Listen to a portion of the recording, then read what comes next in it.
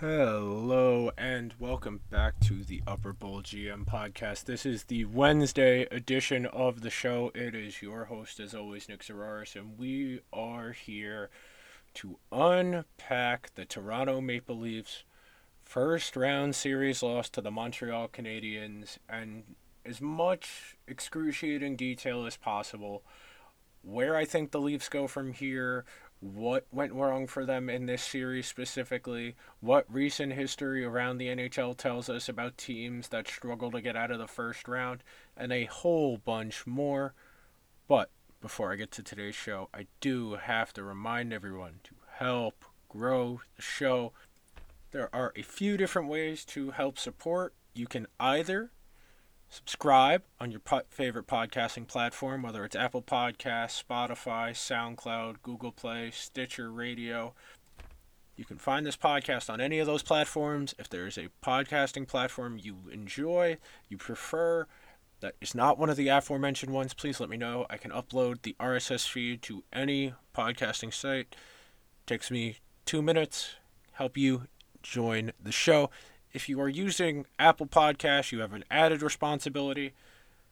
On the show's homepage, please scroll down to the bottom. There are going to be 5 clear purple stars. Hit the one furthest to the right. That's leaving a 5-star review. Beneath that is a button with purple letters that says write a review. If you have the time, please leave a couple words of encouragement. That stuff helps the show chart better on Apple's podcasting platform. More likely that other people will be able to find it and help join the conversation. Now, we unpack the Toronto Maple Leafs situation. I will set the scene a little bit before we get into today's main conversation. The Maple Leafs won the North Division by 5 points over the Edmonton Oilers. They produced the Rocket Richard winner, Austin Matthews, led the league in goals in the regular season. Their right winger, Mitch Marner, was 4th in the entire league in points this season. They also feature William Nylander, John Tavares, Morgan Rielly, TJ Brodie. They found a goaltender who could provide above average goaltending for below market value in Campbell. They had a very, very solid regular season. Sure, some of that is a byproduct of playing in a weak North Division where they were pretty much the only team to consistently produce well at 5-on-5 through the conventional underlying statistical numbers, whether it's Corsi, which is just scoring chances, Fenwick, unblocked scoring chances, expected goals, which assigns value to the unblocked scoring chances they took based on a sliding scale of 0 to 1. The more likely a shot is to result in a goal, the higher the value, the closer it'll be to 1. That's based on historical shot tracking data. So if a shot went in from that location a number of years ago, that's how you get the rough estimate of the value. Of course, expected goals varies from website to website because all of those sites produce their model through slightly different means, but they're all going to be in the same general ballpark. And the underlying numbers told you the Leafs were a very strong possession team in the regular season, that they utilized a rushed-based offense, meaning that they scored within 5-6 seconds of the zone entry because they have such high-end players in their top 6 in particular that are able to carry the puck through the neutral zone with speed. They are a strong defensive team in the sense that their defensemen carry the puck out of the defensive zone, and their defensemen have a small role in the offensive zone.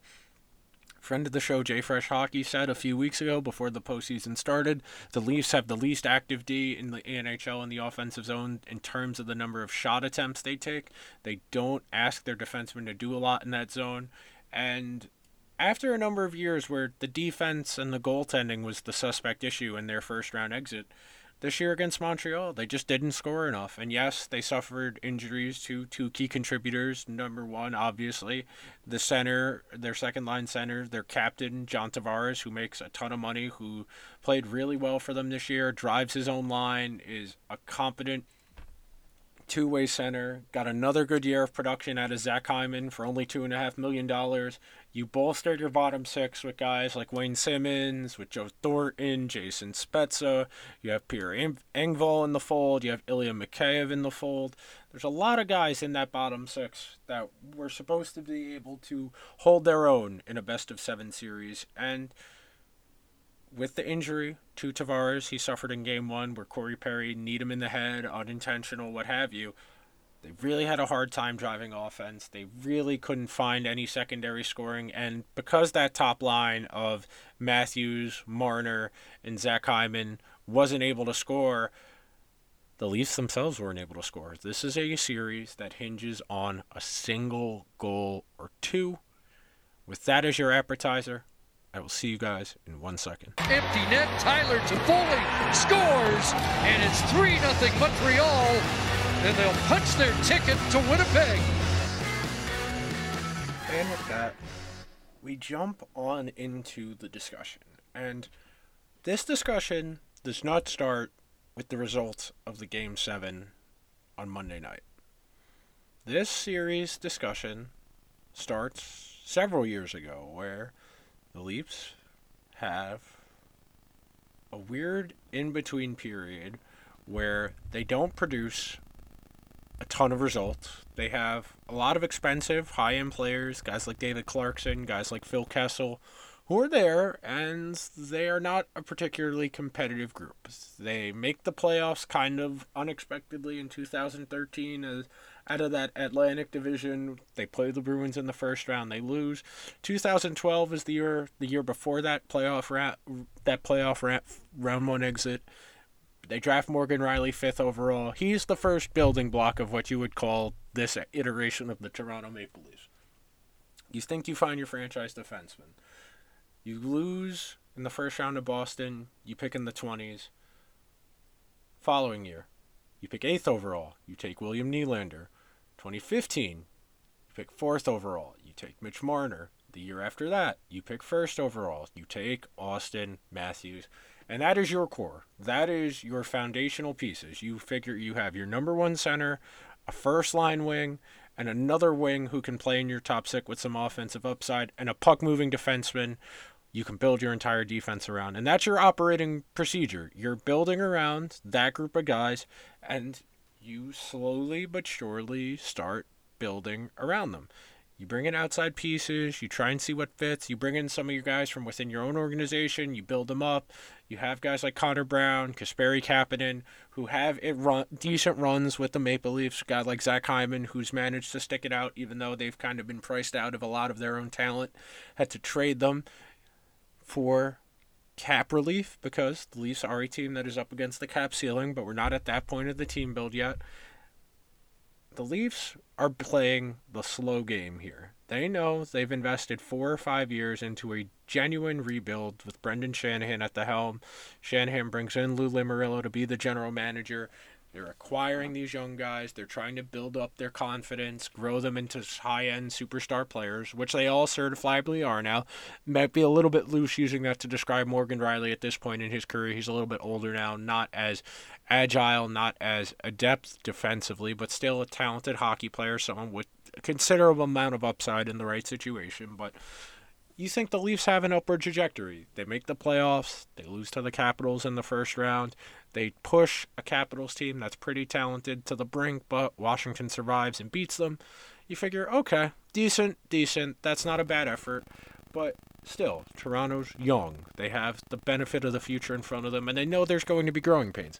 Every NHL franchise, no matter how talented the players it drafts, it knows that there are going to be growing pains, especially in the playoffs. Every single team that wins the Stanley Cup has at least one, if not two, traumatic series losses to a better opponent or to a worse opponent where they choke job it, and that's part of the learning process. Those younger guys do not have the experience to draw upon to know how to handle adversity. It's something I talked about a lot this season when it came to the Rangers and why they were so inconsistent. Young guys do not have experience to draw upon to frame themselves mentally. They allow themselves to get too high if the team is playing well, come out overconfident and crap out, or if they have a particularly bad loss, it can linger from one game to another and cause a losing streak. It's how things snowball out of control. And this Leafs team is talented. It is very talented. And we haven't even gotten into the iteration of the team that says, all right, we've lost in the first round a few times, so let's bring in some rugged guys. They bring in a Matt Martin. They go out, they say, we need some veteran leadership for this young team. They bring in Patrick Marleau, and you're paying Matt Martin and Patrick Marleau $8 million to just kind of take up space in your bottom six, to be mentors, to be protectors.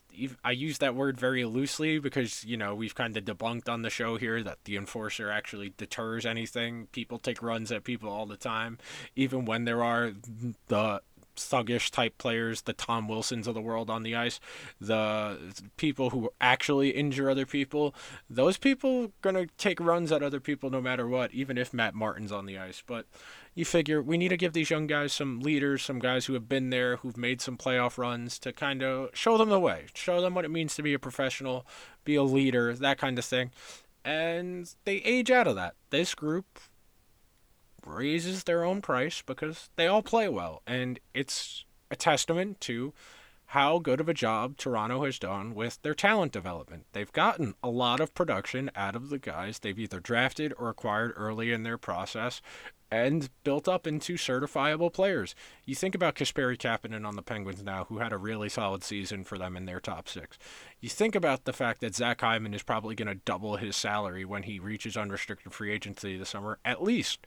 He's only making $2.5 million as a top six winger, and as a type of player that NHL GMs covet, who play strong along the boards, who are good on the forecheck, who can create those greasy goals where they're going to be in the net mouth, chasing rebounds, and are difficult to play against. Not tough, not gritty. Guys who are difficult to play against because they are good at hockey and know how to use their body to create space and room, and have the added bonus of being really good puck retrievers for your superstars. Whatever the Leafs put Zach Hyman on a line, they know he's going to do a great job of getting that puck below the goal line to a superstar. Whether he was with the Tavares line or with the Matthews line this year, Hyman did a great job of retrieving pucks and getting it to the more talented players, and then getting himself in a position to make plays around the net mouth. It's a valuable skill set, and it's why Zach Hyman will get paid well this summer, either by Toronto, if they can make a roster move to free up some cap space for him, or by another team in free agency. I know I've seen the Rangers linked to him quite a bit as filling the void of toughness and grit, but I think it's more so that he just plays hockey in a difficult to play against way. It's not that he's a particularly tough guy, a particularly big or strong guy. He knows how to use his body to create space and to create plays for his teammates. That's a valuable skill set. There are not a ton of guys who know how to do that. And that is a testament to the Maple Leafs' ability to develop talent. And I'll finish up this point about the Leafs building up guys internally through their pipeline, whether it's guys who played in the AHL for the Marlies under Sheldon Keefe before he became their head coach after they fired Mike Babcock. But the perfect encapsulation of why I think Toronto understands how to build their team is the 2-month odyssey of Alex Galchenyuk after he arrived in Toronto. This is a guy who's played for 7 teams in 5 years now, who's been traded a bunch of times, who's kind of been labeled spoiled goods at this point, that he was kind of unsalvageable, and that anyone picking him up was purely getting a flyer based on talent that he used to have, and that his confidence was so shattered that he'd probably never be able to replicate any of the flashes of the player we saw in Montreal, where he was a genuinely exciting, young, talented player that I thought would go on to a pretty solid NHL career. Suffered a few injuries, lost his confidence. The Canadians tried to ask him to do a little bit too much. If you've ever read Jack Hahn's Hockey Tactics 2020 book, there's an entire chapter in that book dedicated to talking about what went wrong with Alex Galchenyuk and the bad habits he developed from Montreal while playing in Montreal, and how Jack himself, who was a developmental coach with the Maple Leafs, would go about rebuilding him. Of course, he wrote the book before Galchenyuk became a Maple Leaf this year. Jack no longer works for the organization, but Galchenyuk got put into a position to succeed. First of all, the Maple Leafs moved him back to wing, so less defensive responsibility, more focused on making him better at what he's already good at. Number 2, they didn't just drop him in the lineup right away as soon as they claimed him off of waivers. They sent him to the taxi squad for a few weeks to help build up his confidence, to put him around other skilled players, because they know Galchenyuk is a skill player. This is a guy who has who had 30 goal potential once upon a time. And you're not going to be able to get anything out of him playing him on a third or fourth line, which he had kind of gotten relegated to in the last few years because he wasn't producing any offense at 5-on-5. So the Leafs said, here's a guy we know once upon a time was able to do this. We know he's not going to be able to score 25, 30 goals for us now. But what can he do? He can be a situational top six forward depending on the opponent. If the game opens up and there's room for him, he can create offense. Now, I know there are people listening to this who are going to say he's the exact reason they lost Game 5 because he was making a blind pass to the middle of the ice in overtime, which is a no-no.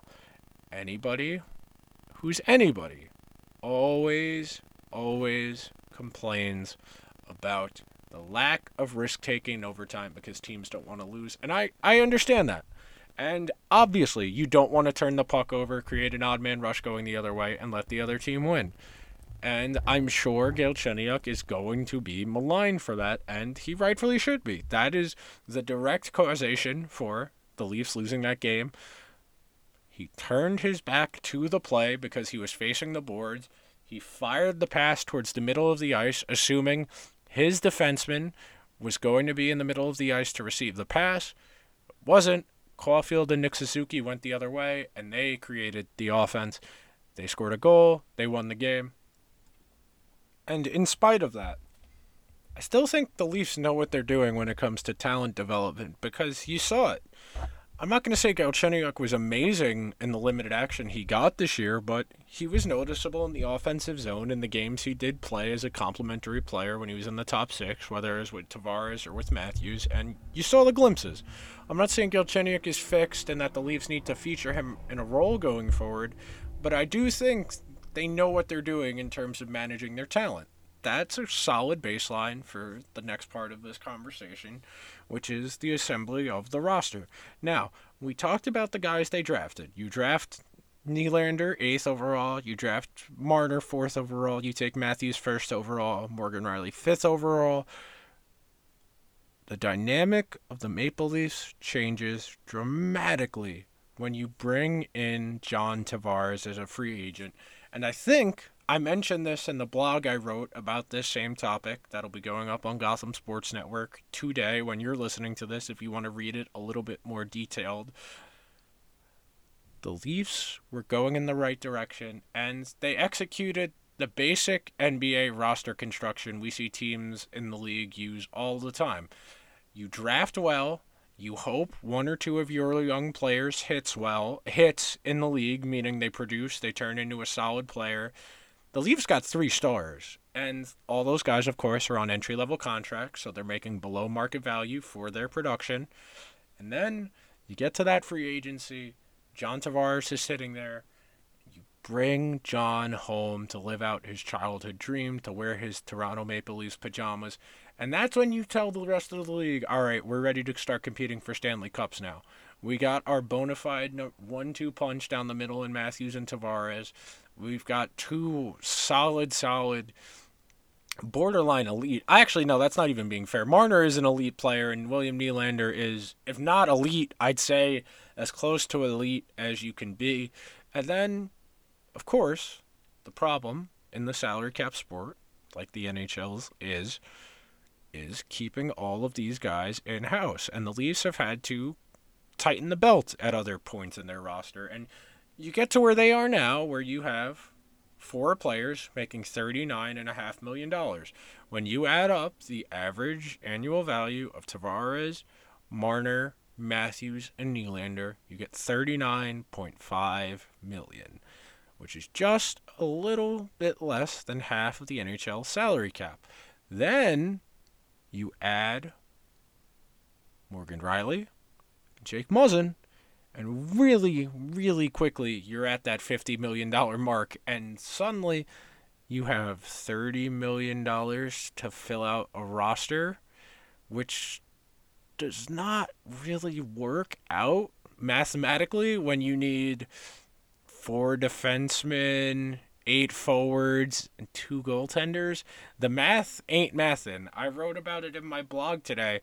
You're looking at about, $3 million per roster player, the rest of your roster, excluding your top 4 forwards and then your most expensive defenseman in Jake Muzzin. So that's not really realistic to build your roster around because, you know, for $2.5 million, you're talking about someone who's either an above average fourth line player, someone who's capable of creating offense in a grinded out style, not going to produce a ton of goals and assists, but a competent two-way player that doesn't put up gaudy point totals. So they're going to be in your bottom 6. Or you're talking about guys on restricted free agent contracts who are your own homegrown talent, guys like Zach Hyman, who are only making $2.5 million, even though on the open market they could command probably a little bit more than double that.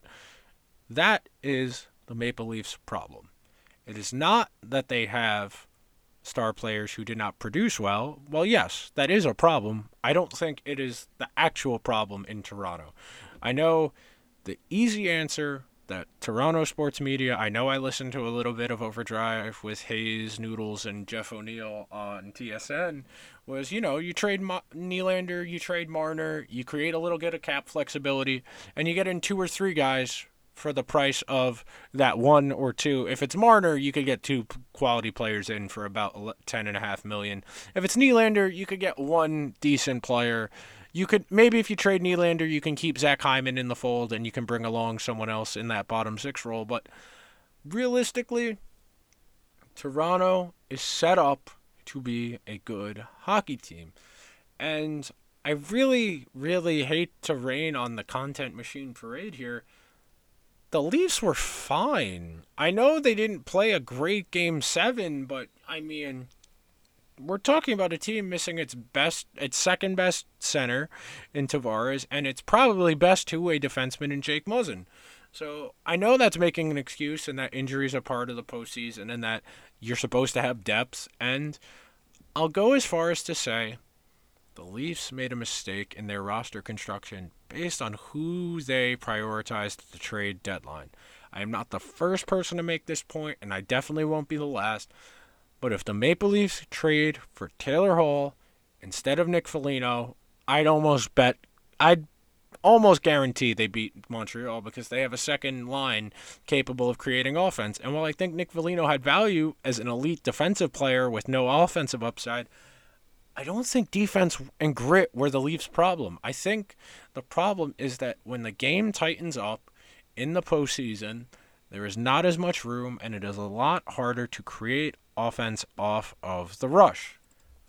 Because there is littler, I know that's not really how I'm supposed to say it, but, you know, there's less space to operate in the neutral zone. It is a lot harder to carry speed that you would normally be carrying through the neutral zone when a team will drop guys back on their blue line. If you have to get through 4 guys every single time, it's a lot harder to carry through at speed. You more often have to dump the puck in, chase it, retrieve it, and get into a forechecking offense, which is something Toronto did not do as much. Now, that doesn't mean they're unable to do it. It just means that, you know, that's not their preferred way of playing, and in the playoffs, where there is less space to operate, it is harder to create offense off of that rush, and you have to grind it out more. You have to be able to play the puck along the boards. You have to be able to incorporate your defensemen. You got to create chances from the points, whether it be deflections, second chance opportunities off of rebounds, those greasy, ugly goals at the net front. The kind of goals, you know, that you expect from your fourth line, your third line, your not as highly skilled players. And this isn't a knock on those highly skilled guys, because 100 times out of 100, if I have the option of having Austin Matthews carry the puck through the neutral zone with speed and be able to pass to Mitch Marner in a 2-on-1 situation, I'm going to want that every time over having one of them dump the puck in, retrieve the puck behind the net, and then try and get a forecheck game going, because one is a lot more efficient than the other. And I know it's a lot easier for people to pin the blame on star players for not producing points at even strength, especially in the playoffs when you figure that it's going to be the responsibility of those high-end players to make the difference in a series where it's going to come down to a 1 or 2 goal difference over the course of a 7-game series, especially a series with multiple games that go to overtime. And I know no one wants to hear me talk about shot share statistics in respect to the performance of the Leafs' top 5-6 guys, but I can't say that Marner, Matthews, Nylander, Tavares, Morgan Riley, etc. have played poorly during the team's first round exits over the last 5 attempts, because they haven't. When you play well, when you create more scoring chances, you create more dangerous scoring chances, you create more expected goals, over the course of that many outcomes, over the course of 5 playoff series, you would expect to get some luck to go your way, because that's basic probability here. The reason the analytics community, the advanced stats community, whatever you would like to call us, believes in this methodology is it's easier to score the more you put the puck on the opponent's net. It's harder to score the fewer chances you have. The more chances you have at scoring, the more likely you are eventually going to score. That is the basic mindset you have to operate under when we're discussing this. Now, in the last 5 postseasons, Matthews, Marner, Nylander, Tavares, Zach Hyman, and Morgan Riley have all been positive possession players. Some of them have really, really nice numbers. We're talking about guys, aside from Nylander and Tavares are a little bit different. Their numbers are a little bit closer to even than the others, but that's because typically the Leafs are matching up that Tavares line against the other team's best offensive line, because Tavares has the reputation of being that preeminent two-way center that is capable of shutting down an opponent. So it's only natural his results would be a little bit less impressive, but we're talking about Matthews being nearly 50 unblocked scoring attempts better than even. We're talking about Hyman being about 15. We're talking Morgan Riley being almost 70 chances more to the positive. Mitch Marner, 48. And then the issue here, I really know a lot of people don't want to hear me talk about luck and variance and that kind of thing, but that is the underlying essence of hockey, is weird things happen in small sample sizes, and over the long run, you get something resembling the truest form of valuation. In the course of an 82-game season, or in this case, this season, a 56-game season, you get an idea of what's real and what isn't based on production, because over that, we have an understanding of what a player's average or midpoint would be. And for the most part, we have a good understanding of who is actually good and who isn't, and we have a bunch of stats to quantify that, whether it's the conventional shot share ones. But I think the telling statistic here for the Maple Leafs in their struggle in these first round series is on-ice shooting percentage. Now, don't confuse this with just shooting percentage, which is a little bit different. On-ice shooting percentage is all of the shots a player is on the ice for and what percent of them result in goals. Normal shooting percentage is just the shots one particular player takes and what percent of them result in goals. On-ice shooting percentage is all of the scoring chances, all of the shots on goal they are on the ice for, and the percent of them that go in. This is telling because it gives you an understanding of what kind of puck luck a player has. Now, we refer to shooting percentage, on-ice shooting percentage, save percentage as luck stats because, once a player fires it at the net, a lot of shit can happen between the time the puck leaves a player's stick and it gets there. It can hit any number of things. The goalie cannot see it at all, and they get the shooter gets a freebie because the goaltender never saw the puck and it's by them before they can react.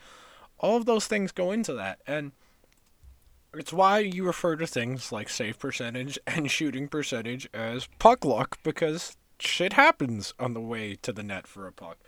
And when you look at the on-ice shooting percentages of these players, Matthews 3.76, Mitch Marner 3.85, Nylander 6.92, better, 3.33 for Tavares, Zach Hyman 5.59, a little bit better, and then Morgan Riley 3.79. You get a clear picture that the Leafs aren't scoring at their normal clip in the postseason, and those numbers, those on-ice shooting percentages, are their last 5 postseasons. So that goes all the way back to their series against the Capitals that went to 6 games back in 2017. And that lets you know a few things. Number one, it lets you know that they've either ran into a really good goaltender, which I'd say was the case in that series against Washington. I'd say was the case both times against the Bruins, because for as maligned as he is amongst a sect of the Bruins fan base, Tuukka Rask is a top 10 goalie in the league. I say that with pretty certain confidence of that. And I'd say the only series where they really kind of pooped the bed against a not great goaltender is the qualifying round series against the Blue Jackets. Elvis, Korpisalo, not exactly, Carey Price and Tuukka Rask and Braden Holtby. Not exactly the elite superstar goaltender who played out of their minds. Don't get me wrong. Elvis and Korpisalo both played well in that series when they had to play, but, neither of those guys has proven to be anything beyond that series, whereas Rask has a multi-year track record. At this point, Price is a little bit past his prime, but as evident by that first-round series, is capable of stealing a game or games. If you look at Evolving Wild's expected goals model, they have him pegged at saving 4.04 goals above expected, meaning that based on the historical data, where the Leafs took their shots from, their unblocked shots from in that series, the historical data would expect the Leafs to have 4 more goals. In a series where 2 games went to overtime and 2 of the other ones were 1-goal games until the empty net goal, that tells you that they were robbed by a good goaltender. And, that luck comes into play. I'm not saying the Leafs are losing these first-round series solely because of puck luck, because more goes into it than that. If they were really that dramatically outplaying their opposition, they would have found a way at some point in those 5 games. And I know that's counterintuitive to everything I always say about, finding a way, wanting it more, all the cliches you hear on sports talk, whether it's radio or television. But at some point, you do expect your star player to be a star player. And when I say that, I mean you expect them to break the play a little bit, to make a play that a player wouldn't normally be able to make because they have that extra talent that other ones don't. Auston Matthews has one of the best, if not the best, shots in the entire league. If you want to argue for Ovechkin, sure, that's fine. If you want to argue for Pasternak, that's fine with me. But for my money, Matthews is right there in the discussion with those guys. So Matthews, you would expect to have found the net more than once in a 7-game series. And I know Marner is the one who's kind of getting it a little bit worse right now because he didn't have a single goal in 7 games this year, and he didn't score in any of the 5 games last year against Columbus, and he did not score in the Game 7 the year prior against Boston. 13-game streak without scoring a goal. For someone who's making as much money as Marner is, that looms for people. And I'm not saying it's Marner's fault they lost. I'm not saying it's any one player's fault. It's not one player's fault. It never is, unless you have a goaltender who kind of explodes on themselves like Tristan Jarry did for the Penguins. But that's neither here nor there. The point is, Toronto is close. Toronto has been close. If you look at Dom Luszczyszyn's model of the Athletic, if you look at his probabilities, the chances the Maple Leafs would lose all 5 of these series is 1.4%. And that tells you it's statistically unlikely. It's not impossible, it's unlikely. Granted, that's why you play the games, upsets, underdogs can have chances. But it does tell you that they are playing well in the regular season, and that when things get tighter in the postseason, that's where they've had trouble. At 5-on-5 in the last 5 seasons, they have scored 1.65 goals per game at 5-on-5. They've scored 53 goals in 32 games, which averages out to 1.65 goals per game at 5-on-5 over the last 5 postseason runs. You compare that to teams like the Tampa Bay Lightning, who have won a cup, who are about 1.9 goals per game. The Islanders have only made the postseason the last 3 years, all the years under Barry Trotz, but they're checking in at about 2 goals per game at even strength. And yes, it's a smaller sample size, but we're trying to give context here about what the issue is, and it's safe to say that Toronto's 5-on-5 production has been a problem. When the better teams are scoring close to 2 goals a game and you're checking in at 1 1/3 goals per game, that might seem like a small detail, a small fraction, not a huge difference. But, over the course of 32 playoff games, we're talking about maybe 2 more total goals over 32 games. That's not a ton more of difference. It's margins of error here. We're talking about different iterations of the Toronto Maple Leafs that have lost 4 Game 7s. 4 Game 7s, including 3 Game 7s and a Game 5, which was the last game of a series. So we're talking about playoff series here with very small margins of error, where one more single goal in a best-of-7 series, or in last year's case, a best-of-5 series, would have been the difference, and that would have been enough to win. And that's how small the margin of error is when you're talking about a postseason series, because it's such a small sample. I do want to transition to the next part of this conversation, which is the obvious, which is where do the Maple Leafs go from here? Now, I'm pretty confident in saying that Zach Hyman will not be a Toronto Maple Leaf next year unless they make a significant roster adjustment somewhere else, because his money's going to double. He's going to go from $2.5 million to $5 million. Nick Foligno is definitely gone. You got to see if Joe Thornton, Wayne Simmons, Jason Spezza would like to come back at their reduced salaries. If they don't, you have to fill out your bottom 6 even more. You have to see what you're going to do on that back end. If you're going to bring Zach Bogosian back for another year to be your third-pair defenseman, you got to see if Rasmus Sandin is going to be ready to become your everyday third-pairing left defenseman to go opposite whoever you're going to play on that side. All of these things, those are your foundations. I don't think that trading one of your 4 key pieces is the answer. Number 1, the Leafs' problem this year and last year against Columbus was not scoring enough goals. Well, there's 2 ways to approach that.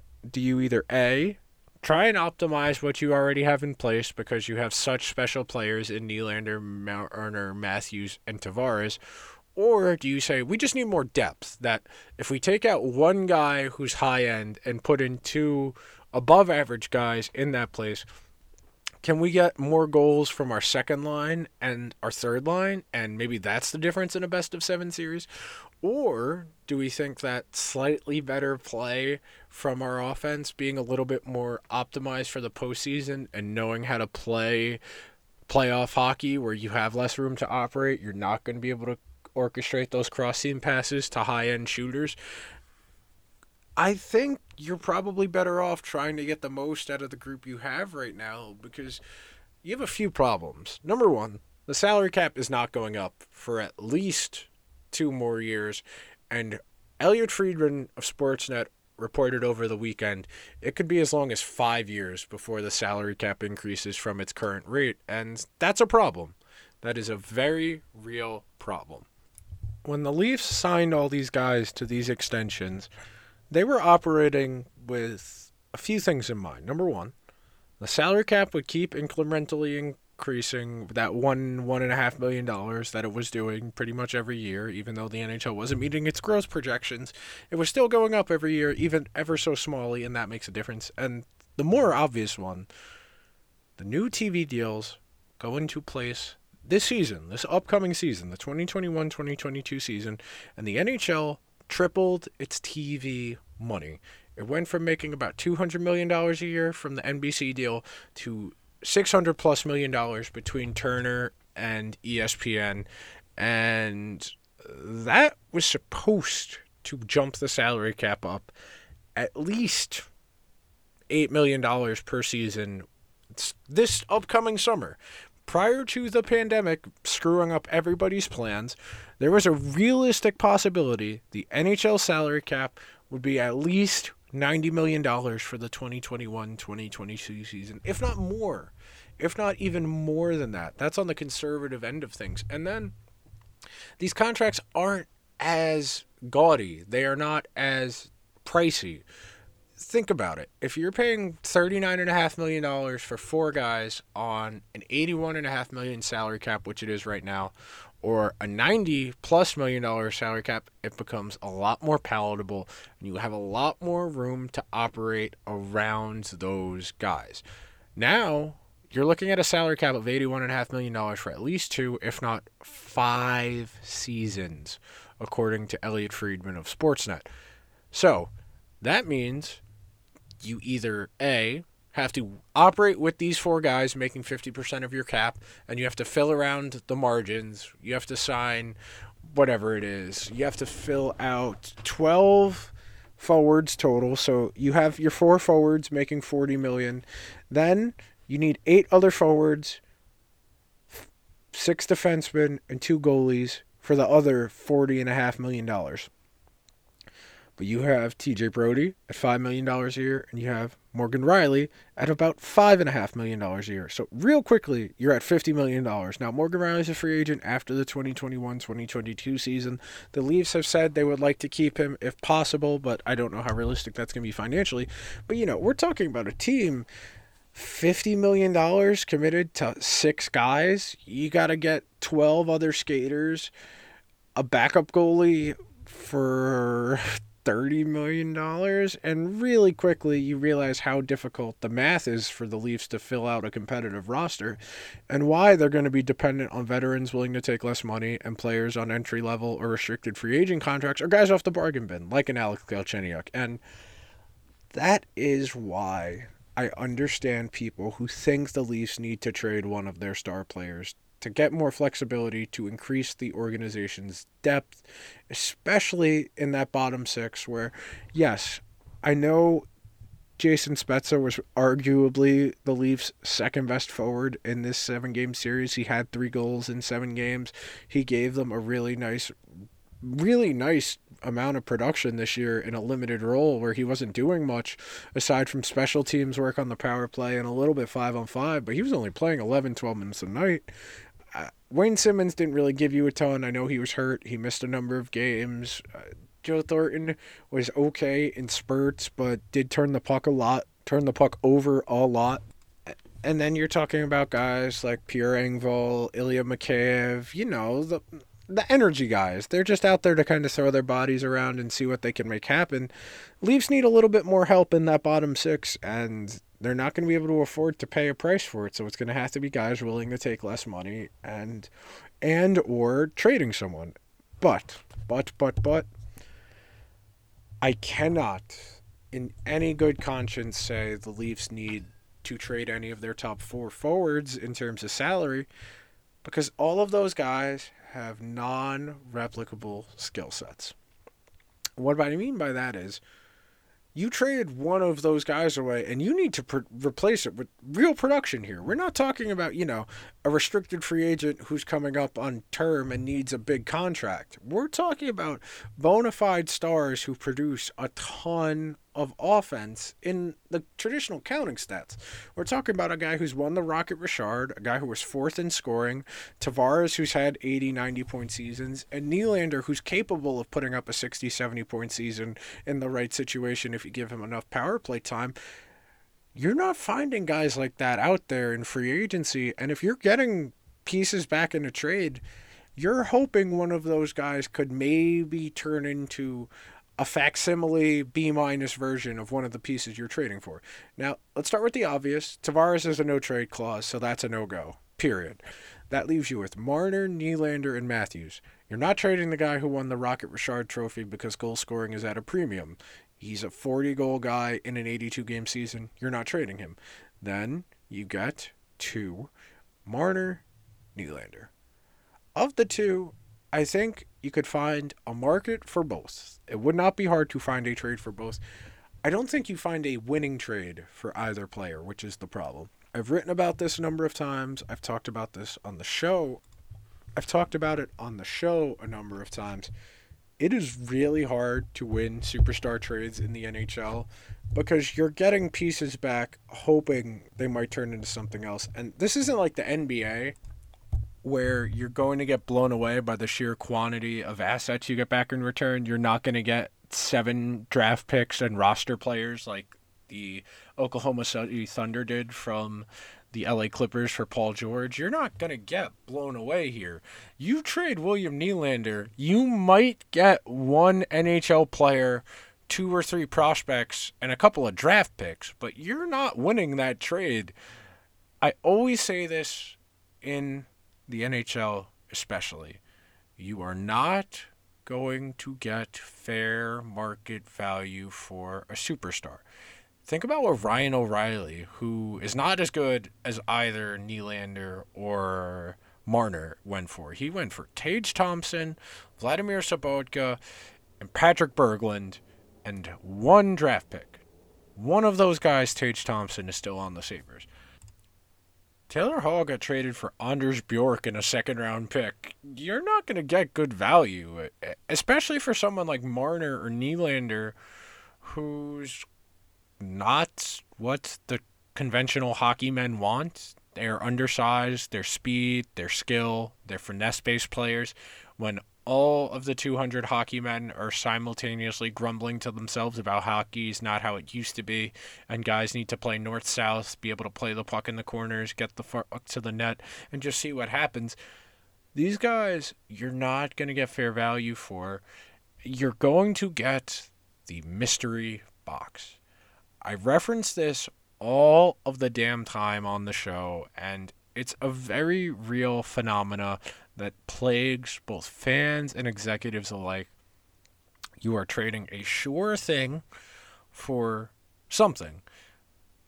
I'll quickly revisit it. If you're not familiar, there's an episode of Family Guy where Peter and Lois get a solicitation to go to a timeshare presentation, and if you sit through the entire timeshare, you get a free boat. Peter and Lois sit through the presentation. Peter hurries the guy along, says, all right, we'll take the boat. And then the presenter of the timeshare says, well, you have a choice. You can either take the boat or the mystery box. And then Peter turns to Lois and says, we could take the mystery box. There could be anything in there, even a boat. And Lois says, well, maybe we should just take the sure thing. And Peter cuts her off before he can finish. They open the mystery box, and it's tickets to a comedy show. Not the boat. That is what Kyle Dubas would be doing if he were to trade Mitch Marner or William Nylander for trade offer number 1, where he'd get draft picks, prospects, or roster players. You're hoping one of those guys can be what Nylander or Marner was. You're not getting Nylander or Marner back in a trade, even if it's a 1-for-1 type trade. Even if you did something ridiculous like William Nylander for, say, Brady Tkachuk, the Senators wouldn't do that, first of all. Second of all, you're not getting what Nylander brings to the table back. You're not getting what Marner brings to the table back. These are dynamic, high-end players. We're talking about people who are top probably 10 in Nylander's case. Marner's case, probably top 5 at their position. Mitch Marner is a top 5 right wing in the entire league. William Nylander is probably a top 10 or 15 right wing in the entire league. You're not getting someone in that bracket back in a trade. You're just not. We're talking about players in the ilk of a Taylor Hall, of a David Pastrnak. Now, maybe you say Hall and Pastrnak aren't fair comparisons. Those guys are a little bit more pure goal scorers than Nylander and Marner, who are a little bit more playmakers. Who do you want to compare them to? Mark Stone? Sure. I mean, Stone produces a ton of offense, and he's elite defensively. Neither Nylander or Marner is as elite defensively, but neither of those guys is going to give you a headache because they're so bad at defense. These aren't like the Mike Hoffman, Phil Kessel types who are just pure shooters. These guys are fine two-way hockey players, but have the highest of high-end upside. Marner finished 4th in the league in points in an abbreviated season, man. Let's not go throwing the baby out with the bathwater here. Let's be reasonable individuals here. I know. You lose 5 first-round series in a row. The Leafs haven't won a first-round series since the 2004 lockout. I understand. Everybody's out there saying they got to change things up. They got to alter things. You know what I'm going to say? I'm going to say something very, very simple. The Leafs need to double down on the speed and skill game.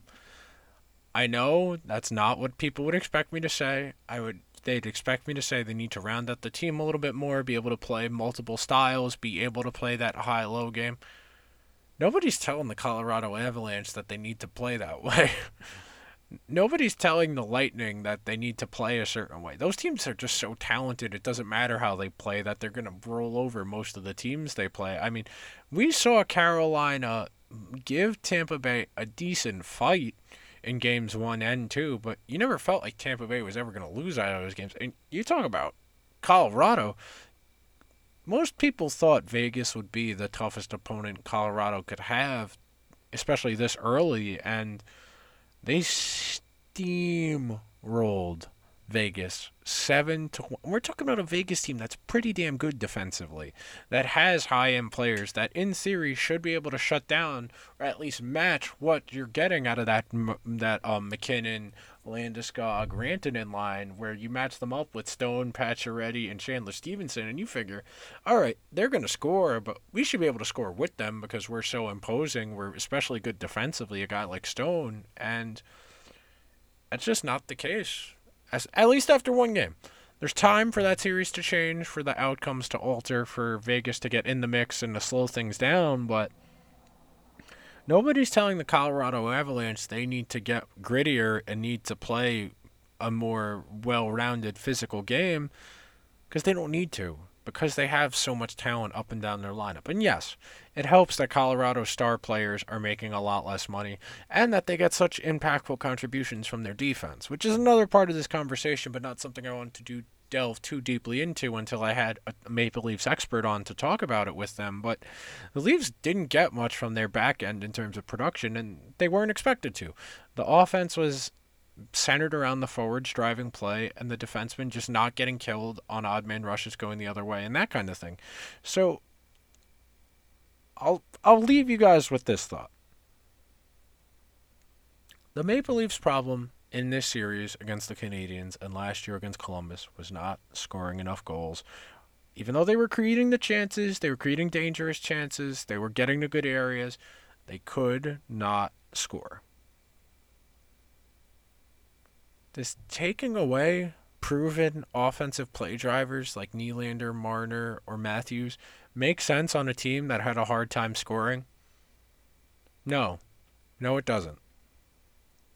Do I think the Leafs need to put a priority on depth offense, getting a little bit more production out of their bottom six and maybe some of their defensemen? Yes. I think in an ideal world, you find a way to bolster your bottom six with some flyers or some in-house project players, and you improve around what you already have, because what you already have is pretty damn good. All of that said, that's about all the time I have for today's show. I hope you guys enjoyed today's discussion about the Maple Leafs. We'll be back tomorrow. We're going to talk a little bit more hockey. We'll probably delve a little bit into the other series that are going on in the second round. We'll bounce around, talk about the takeaways I have early on, talk a little bit about why I think Carolina might have fooled me during the regular season and how they could maybe have a chance against Tampa. We'll talk a little bit about the Winnipeg-Montreal series that's upcoming. We'll talk about adjustments that Vegas makes against Colorado. A whole lot going on in the hockey world, and I haven't even touched basketball or baseball or football or racing in a number of weeks. I know, we got to round out, but hockey's what I know the best. These playoffs have been better than usual. We've already had 15 games reach overtime, so lots and lots to talk about. Be sure to check out the blog on Gotham Sports Network. I'll talk to you guys tomorrow.